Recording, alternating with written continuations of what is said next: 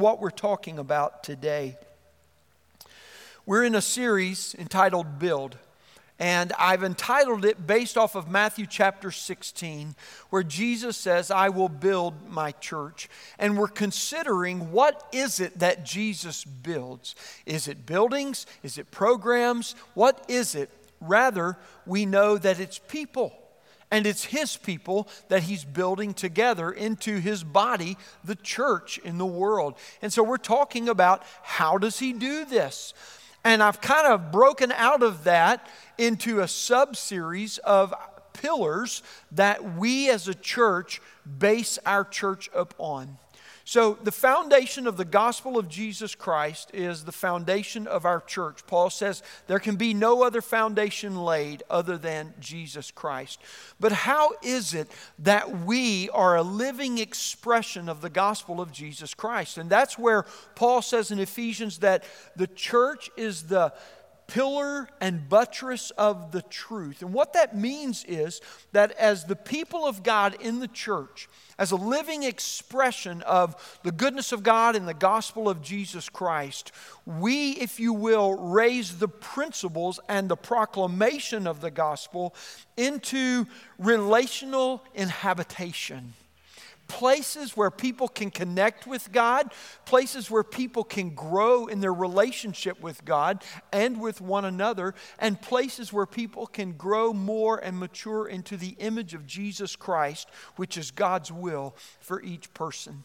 Last week we looked at pillar number 1, which is relationship alive with God. And this week we're going to flow directly into the second pillar, which is authenticity, life in Christ.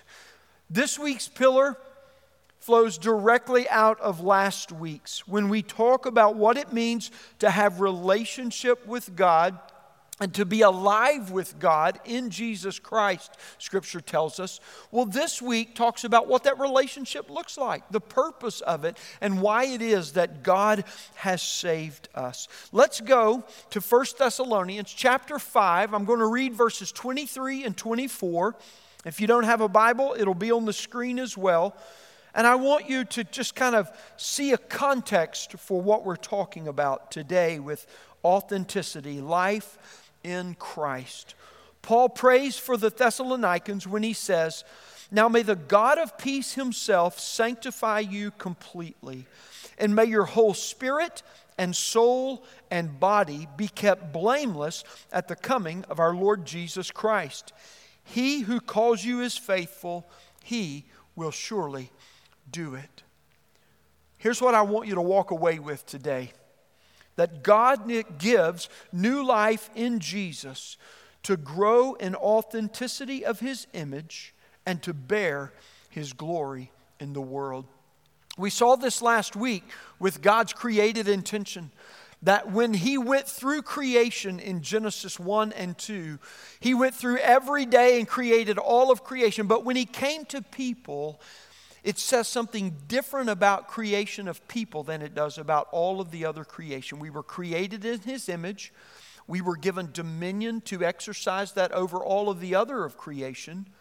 And as such, we were commanded to multiply, or be fruitful and multiply.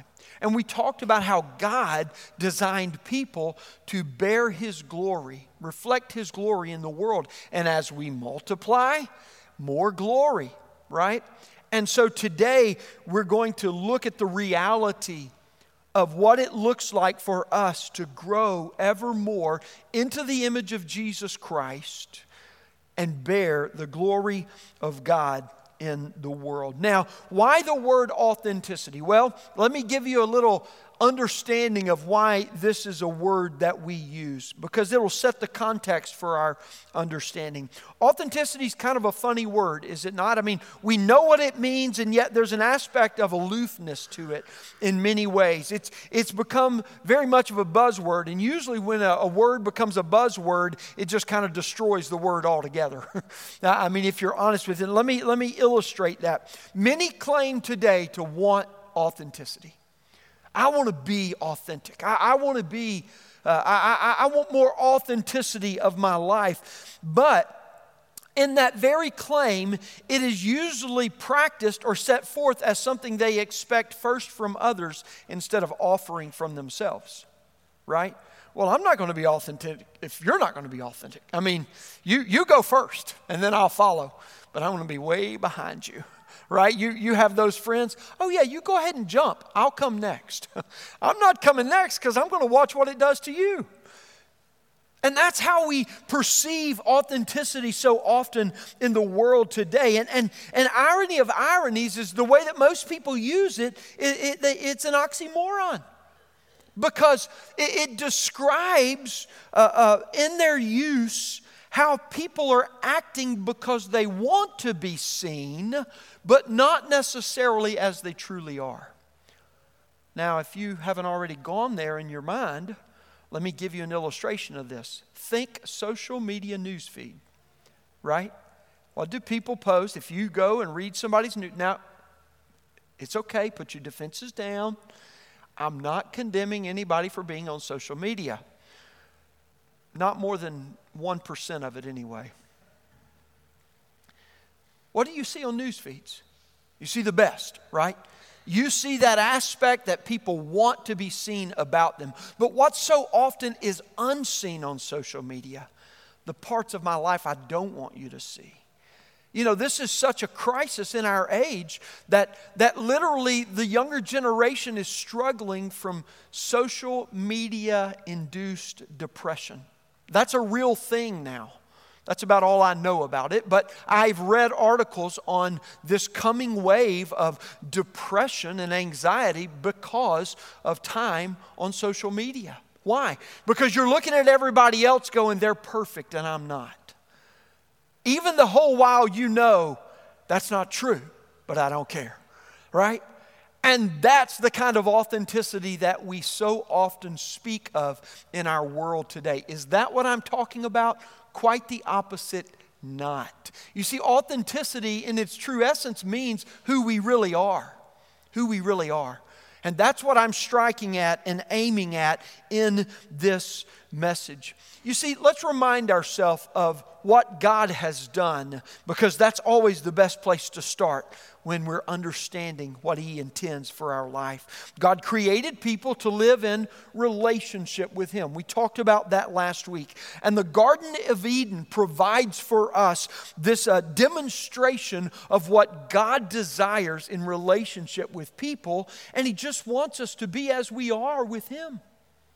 That's why He created us. The Bible says that He came into the cool of the evening to walk with Adam and Eve, right? Why? Because the writer tells us that in such a way that infers this was a daily activity. It's something He did every day with Adam and Eve. But on the day that we hear this, Adam and Eve have got a different agenda all of a sudden. They've been around for so long now that they don't even understand, right? But something has happened to them, and when God comes on this day, they're hiding. They're hiding, and so God calls out, Adam, where are you? Eve, what are you doing? Let's go walking, right? And they're hiding. Why? Because the Bible says they're ashamed. They feel guilt. Why? Because they're naked. Had they always been naked? Absolutely. But for the first time, they felt guilty about it and shameful because of it. And so God comes to them in the midst of this. You see, what happened is that sin corrupted us in the fall. Genesis chapter 3. It didn't just corrupt our actions, it corrupted us to our very nature. And what the Bible tells us is that God saves us from our sin by making us new in Christ Jesus. If any man is in Christ, he is a new creation, 2 Corinthians 5 says. The old has gone, behold, the new has come. We're something that we weren't before. And because we're made new in Christ Jesus, the New Testament uses this phrase, in Christ, to describe our whole life for us and where it is found. That Jesus is the source of our life. He's the substance or the content of our life. He is the sustenance of our life. And He is the strength of our life. He is our all in all. And so as we are growing into the person God renewed us to be, authentic, our life is found in Christ Jesus in every way, shape, form, and manner. And authenticity reminds us of this life that God desires for us as image bearers of His glory, the reason, the purpose for which He has saved us and redeemed us. So the natural question is, what prevents us? What prevents or deters us from this growth in authenticity? Well, the same thing that separated us from God is the very thing that prevents and causes us to be deterred in our growth in God's image. The Bible tells us that sin continues its influence on us and in us, even though its ultimate damnation is not any longer on us in Jesus Christ. But it works to deter and to prevent that growth in Christ-likeness within us. And so though we are saved from its damnation, we still wrestle with sin's influence in our life. And here's what sin does. This is the pattern of attack that sin plays with us. It lies to us so that it can deceive us to reject God in us. And in that process, it builds what we understand of as pretense. Now, I know it's not easy for us to acknowledge, but sin makes us pretentious. Because what pretentiousness is the compounding baggage that sin builds in life to cover up and not open up. Because that would be authenticity. But rather, what we want to do is cover up who we know we really are with what we want people to think about us, even though we know that to not always be true. The pretension of life that is rooted in sin deters us in three ways in this ongoing struggle. The first way is that it is a struggle for us to try and be what we are not. The Bible tells us that because of sin, this is all in Romans chapter 1, because of sin, we've rejected God and we've acted in rebellion to try and be God. So that's the first thing that sin's pretense does in us. The second thing is that it not only tries to be makes us try to be what we are not, but it makes us try to do or to get what we cannot. What are we after? We're after that rightness in life. And what Jesus gives us is His righteousness. But if we live in such a way to reject what He gives us in salvation, we still live in search of that rightness, that fulfillment, that meaning, that completion in life. And without Jesus, we continue this cycle of looking for that. And sin makes us think we're going to get it, but we miss it every time. That's the nature of sin. And thirdly, it causes us to think what we should not. We've talked about this as well, that we rationalize why our sin is okay, sometimes even because we know it's opposed to God's word, but God won't care that much, or He's not that upset. He still loves me. He's going to forgive me. So we rationalize sin so that we can justify ourselves. And if we feel justified, then we think we're okay, we're right. But the fact of the matter is that self-justification doesn't last. And we know we're not right. And that's what sin does to us, friends. It deceives us. And that deception continually darkens our mind because it's rooted in the pride of our life, and it darkens our mind to deny and reject God. And Paul says it depraves us in unrighteous living. Not good news. Sin is bad stuff. Never good. There is no good in sin. And that's what we're looking at here. And so it compounds layer upon layer upon layer. It's like you tell a lie, you got to tell another to keep up with it and to cover it up, and then another one to cover that one up. And you've been through this. You're familiar with this. We're painfully familiar with this process, right? And what pretense does is it stokes the fear of our life to subvert our faith and to hold us in this sinful pattern that destroys God's intention of authenticity for our life, God's work of righteousness in us. So what are we to do? What are we to do? Well, the gospel comes to us. And God comes to us in Jesus Christ. And the Bible tells us in Romans chapter 1 as well that the gospel is God's power for salvation to all who believe. And what the gospel does is it comes to this life of sinful, pretentious damnation, and it declares Jesus' victory over sin, over Satan, over hell, and over the grave. And it tells us a story that we've not told ourselves.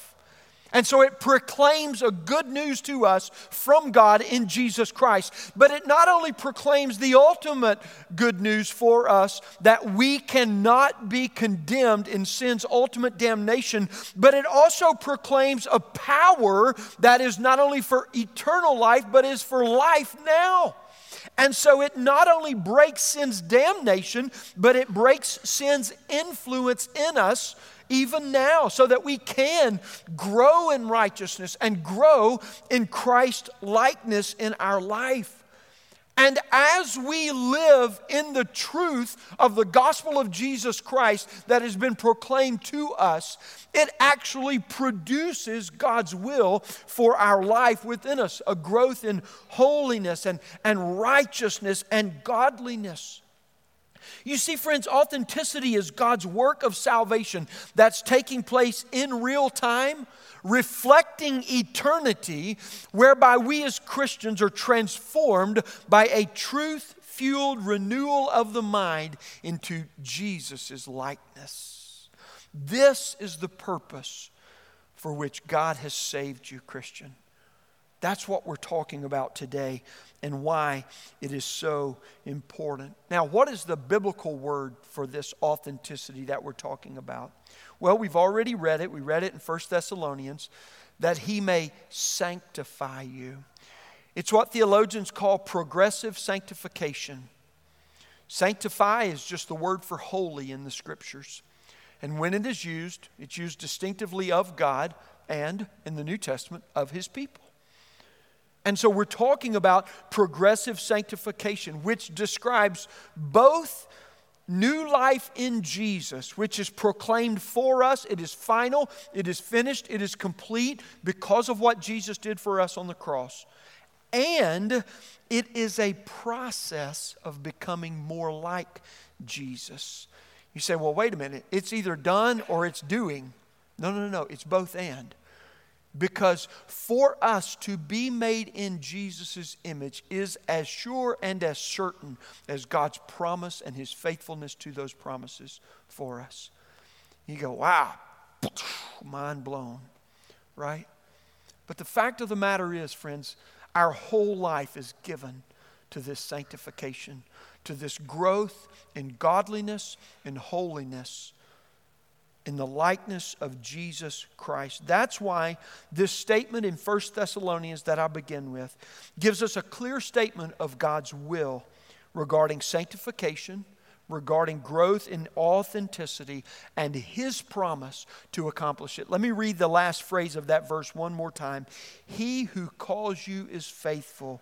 He will surely do it. Friends, I want you to know what we're talking about today. It is difficult at times to fully comprehend. That's because it's beyond us. But listen to me, it's not off of us. God is working in your life. And this is what He is wanting, what He has willed, and what He is working in you. And when we talk about authenticity of life in Christ, we're talking about what it means in salvation for us and the very life that we live to enter into the work of God for us and in us, that it might come to full fruition through us. That's what we're talking about today. I want to give you one other verse of Scripture that just kind of sets the tone for us to understand the responsibility that we have and the sovereignty that God alone holds. Philippians chapter 2, verses 12 and 13 says this: "Work out your own salvation with fear and trembling, for it is God who works in you both to will and to work for His good pleasure." This verse captures one of the greatest disputes of Christian history. I'm not going to lie to you. I'm not going to sugarcoat it for you. But it's not as complex as we've made it sometimes. You will never hear me not only say, but neither will I ever infer that your relationship with God and your salvation, the eternal state of your soul in eternal life, is dependent upon you. Why? Because the Bible does not teach it that way. The Bible teaches that the gospel of Jesus Christ is rooted in the heart, in the work, and the fulfillment of what Jesus did on the cross and in the empty tomb for us. And when we put our faith in Him, we put our faith in His final and finished work. But friends, the gospel is not the finish line. It is the threshold. It is the entry into life with God. And eternal life begins at the moment that we are justified with God, and it continues for eternity. And what I'm saying to you today is that this is the point. It's the very thing that Philippians 2, 12 and 13 tells us. This is where our work in our life enters into the relationship of what God has done for us in Jesus. And we begin to work out from us what He has put up on us in Jesus and placed within us by His presence. I hope this is an encouragement to you, for this is the process of holiness in life. Holiness. Holiness is not the aim that God gives to super Christians. Well, once you get there, but you know what? I'm okay with God here. Let's don't get too much. No, friends. If you have put your faith in Jesus Christ, God's will for you is holiness. Nothing short of, nothing slighted from. Holiness in Jesus Christ is the will of God for you. And that's what sanctification is all about. Let me quote B.B. Warfield. He was a theologian at Princeton University in the late 1800s, the early 1900s. And I just want to read it. It kind of measures the tension of what God has done and of what we are doing in this idea. He says this: the perfection proposed is a real perfection. And the man who attains it is a perfect man, every part of his being receiving its appropriate perfection. An entire sanctification for the entire man. Surely here is a perfection worth longing for. Paul does not speak of this perfecting of the entire man as if it were mere ideal, unattainable, and to be looked up to only as the forever beckoning standard hanging hopelessly above us. He treats it as distinctly attainable. And then he goes on to conclude, it is as once evident that he is not, speaking of Paul in 1 Thessalonians 5, that he is not dealing with this perfection as a thing already in the possession of his readers. It is not a matter of congratulation to them, but a matter of prayer for them. It is a thing, talking of sanctification, it is a thing not yet in possession, but in petition. It is yet to come to them. And as such, it is the aim of our life in Christ.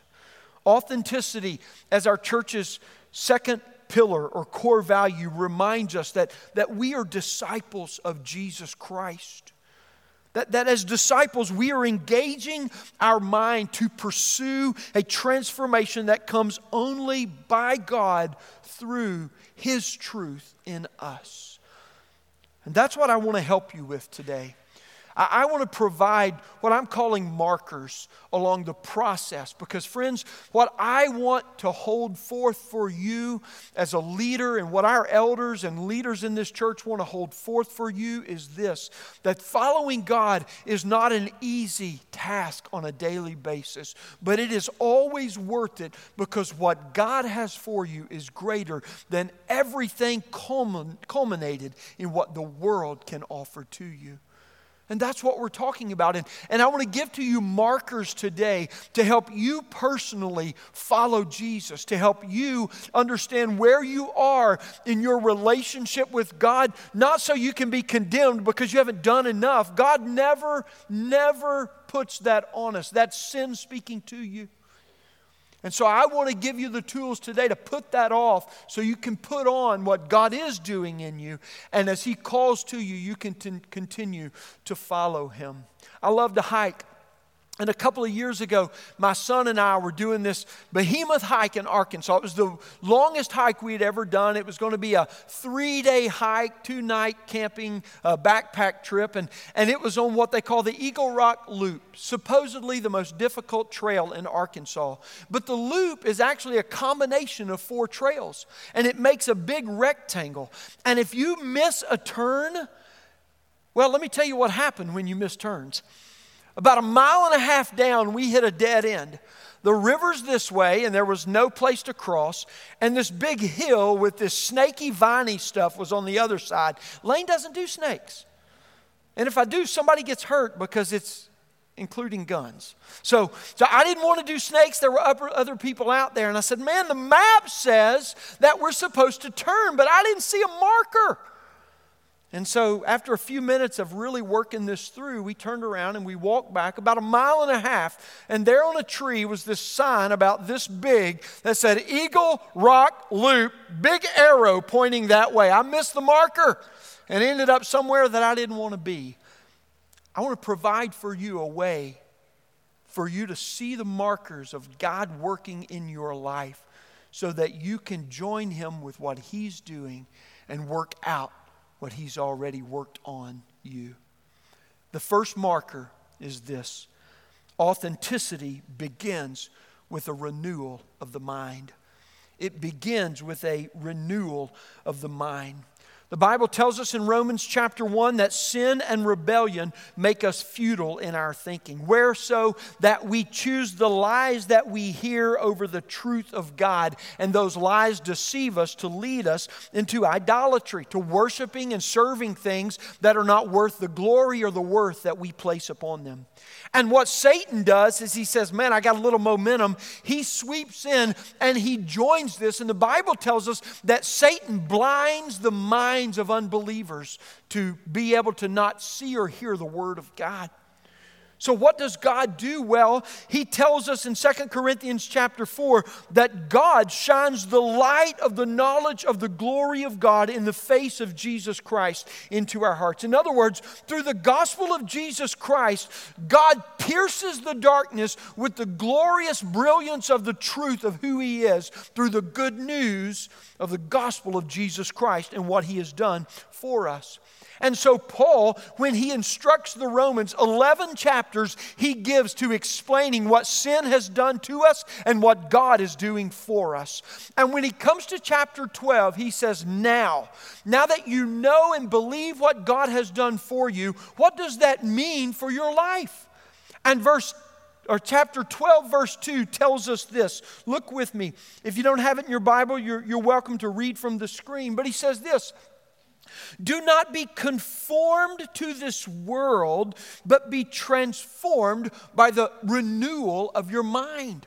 You see, what sin is doing is it is conforming us to the prince of darkness, the prince of this world. That's what pretense is. It's shaping us from the outside, putting upon us the work of Satan, the evil one in the world. And every layer of pretense that sin builds within us conforms us more into the likeness into what Satan wants for us, which is to kill us, to destroy us in every way.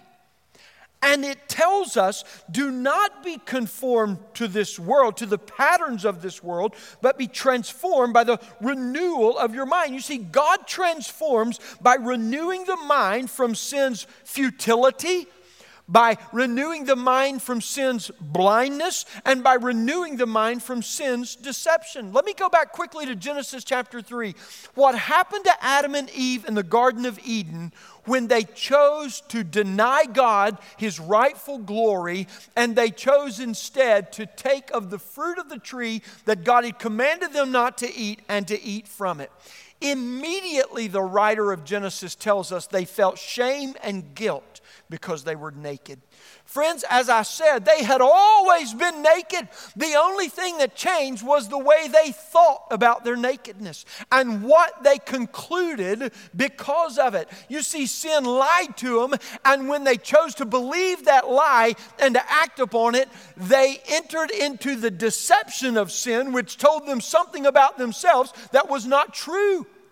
And what God does when He preaches the gospel to us, when He works the gospel in us to counter sin's influence, and when He brings us to life in Jesus Christ, He immediately begins where we were separated from Him, and that is with a renewed mind. God acts in the lives of believers to work on us and to work in our mind by the power of the truth of His Word that comes to us through the gospel of Jesus Christ. You see, why do you say through the gospel of Jesus Christ? Because there are many people who study this word and remain unbelievers in God. Some of the most proficient teachers of religion today who have made it their life to know the Bible still live separated from God. Why? Because they remain buying into sin's lie, darkened in their mind because of its deception. Everything about your life, everything, friends, that doesn't fully and completely align with God's Word is a direct result of sin, either in you, either on you, or coming through you. Everything. And every disobedience to God's Word, when you see what God's Word says and you know that your life does not align with it, every doubt when you read God's Word and you go, man, I don't know if God's right about that or not. I'm not talking about I don't understand what that means. I'm talking about I don't know if I agree with that or not. Every disobedience, every doubt, every disbelief. God, you're wrong about this. I've got a better way. That is all the fruit that grows from the root of sin in you.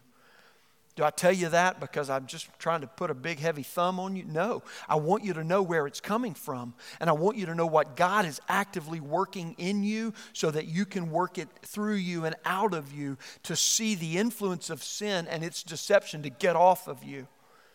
And you can get out of that life. You see, friends, until the light of God's truth shines in you, we remain in the darkness and the futility of our own thinking.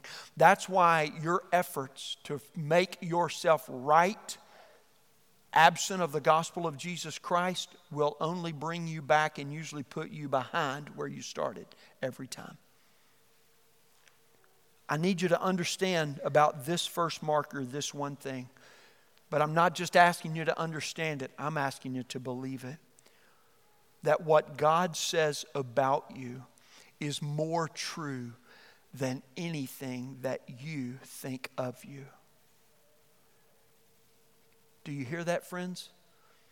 What am I talking about? I'm talking about a shift of faith. That what God's Word says about you is more true than anything you think of you. How does this practically work out? We often think, I'm not that bad of a person. God says we're dead in our sin and our trespasses. When we come into a relationship with God, God says, you're holy ones. We go, well, I might not be that. I mean, I'm not that bad, but I'm not that. Don't call me to such a high standard, God. And what God is beckoning upon you in life with Christ, in Christ, is He's beckoning upon you to see the vision that He has for your life and to pursue that vision instead of the vision that you put forth for your life.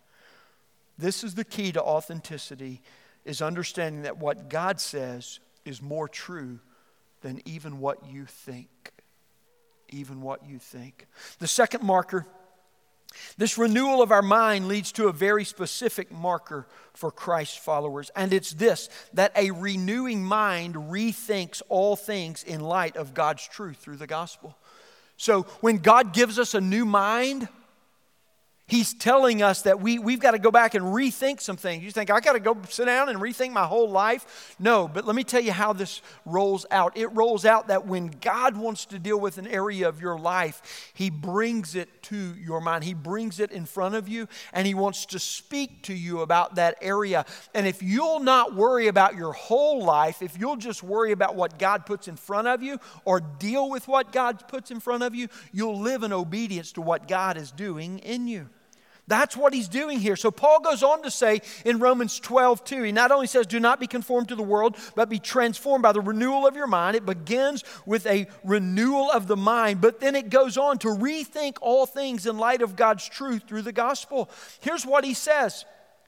By testing, you may discern what is the will of God, what is good, what is acceptable, and what is perfect. Yes, friends, God wants you to know His will for your life. This is not a game of cat and mouse. This is not a game of hide and seek. God's not trying to hide from you, and good luck finding Him.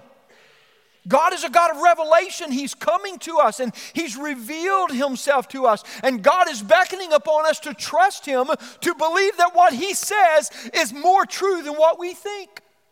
And the only thing that we'll embrace that with is if we live out of this renewed mind to enter in a process of rethinking everything about our life as God brings it to us. And this is through a process, he says here, of discernment. Discernment.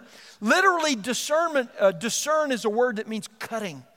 It's a word of cutting is what it means. And it is a process where we literally judge to be right or commendable. So we consider what is and we make a judgment about whether it's right or not right. Is this right or not right? And discern means this, that we cut away the chaos, we cut through the confusion, we cut through the cloudiness. Who's putting all of that there? Sin is putting that there. Satan's heaping it up on us, and the influence of the world collectively, because of sin's effect upon it, is also pressing upon us to think in such a way. But God gives us a new mind that we can discern from what He said what is really true, and we do that by cutting away all of the confusion, which removes the lie.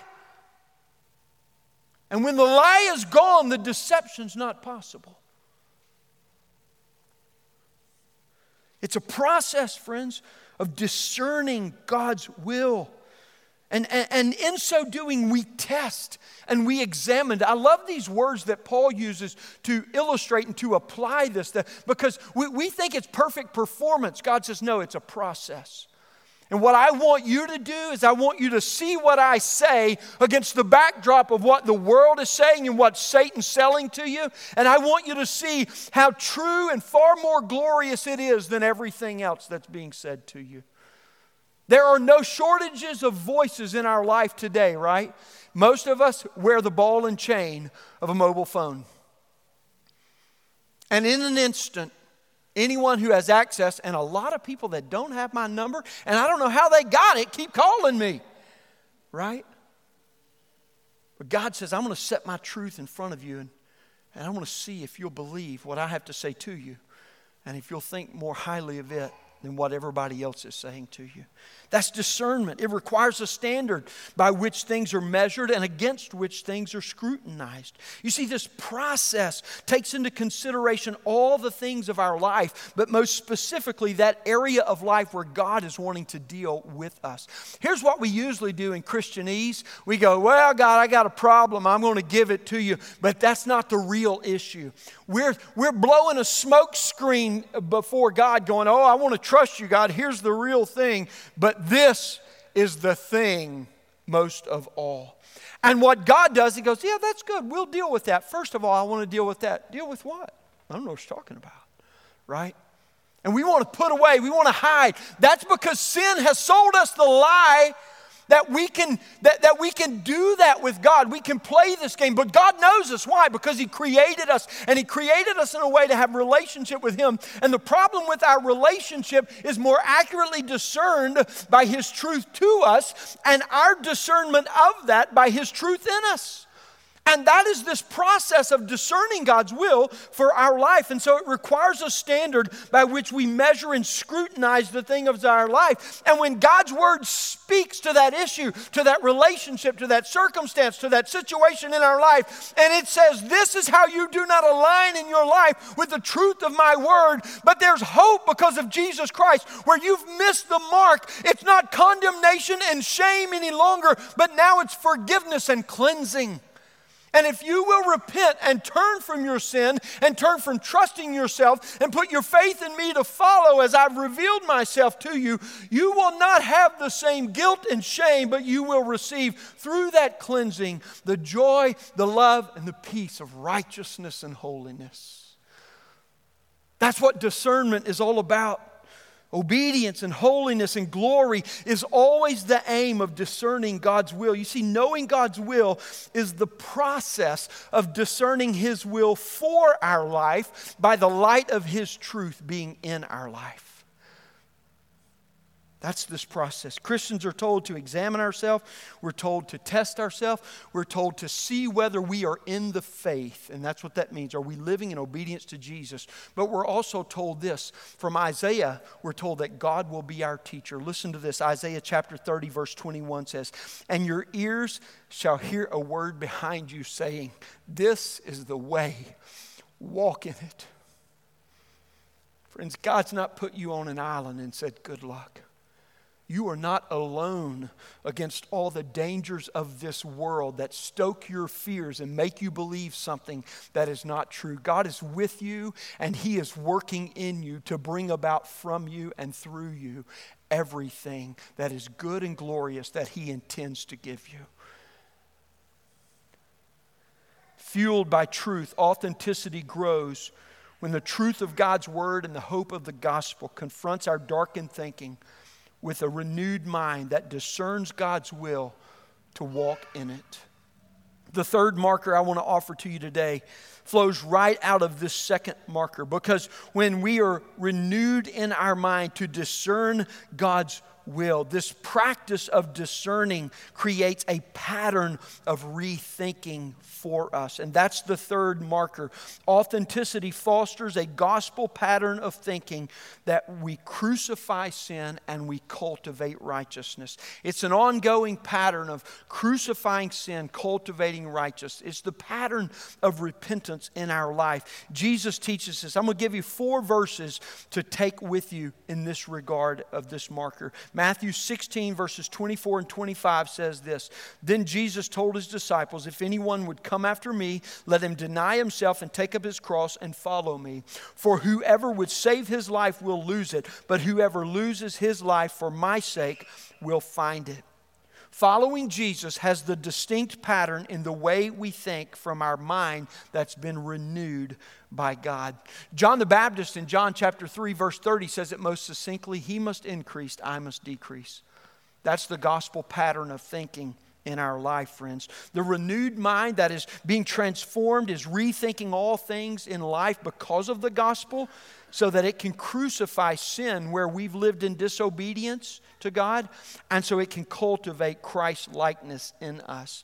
Earlier we read Colossians 3, 1 through 4, where it said, "Set your heart on things above, set your mind on things above." He's telling us to set that as our aim, our highest glory. But he goes on to show this pattern of gospel-fueled thinking to kill sin and to cultivate righteousness in verses 5 through 14. And I'm not going to read them all. I just want to show you the pattern here. He says, beginning in verse 5, "Put to death what is earthly in you." He's talking about sexual immorality. He's talking about hate, talking about those things, and he lists them out. And then he goes on to say, "But now you must put them all away." He's talking about anger and wrath and malice towards one another and the thing that sin fuels within us towards other people. And he goes on to say, "You have put off the old self with its practices and have put on the new self, which is being renewed in knowledge after the image of its creator." And so he says in verse 12, put on then, because you have this new mind, because you can discern God's will, exercise the practice of killing sin and of cultivating righteousness in your life. Why?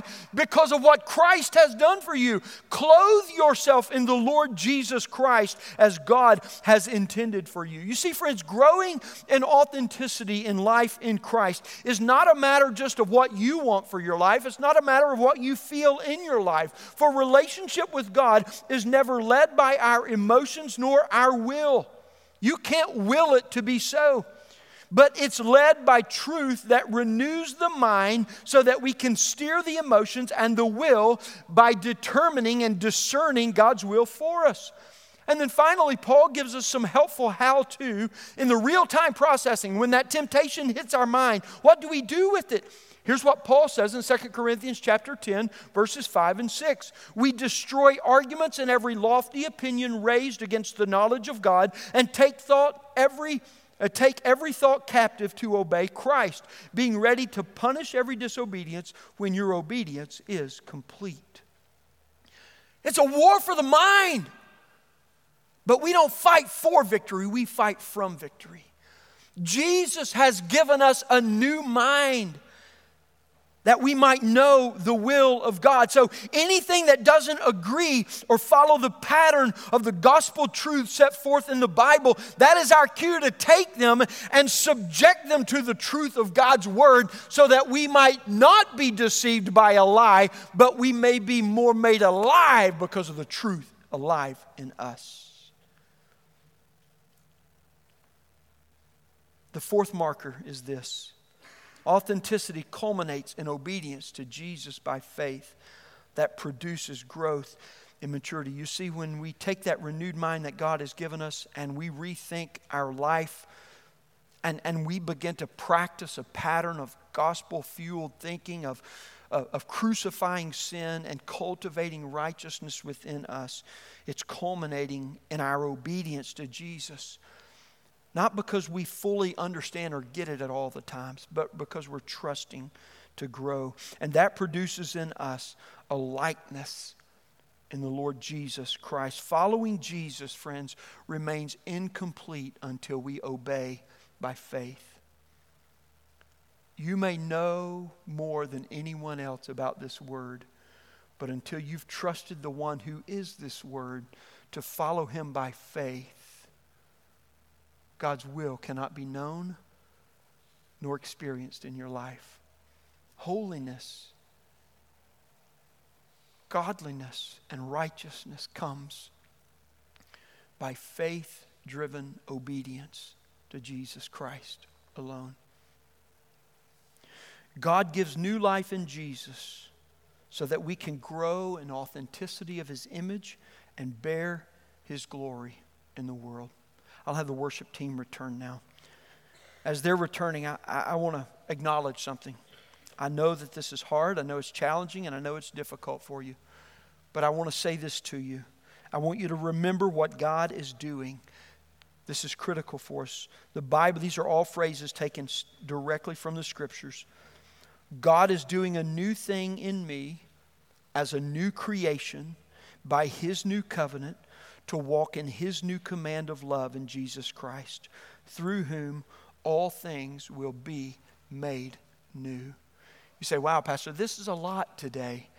I mean, where do I start? I see so many areas of my life that are jacked, right?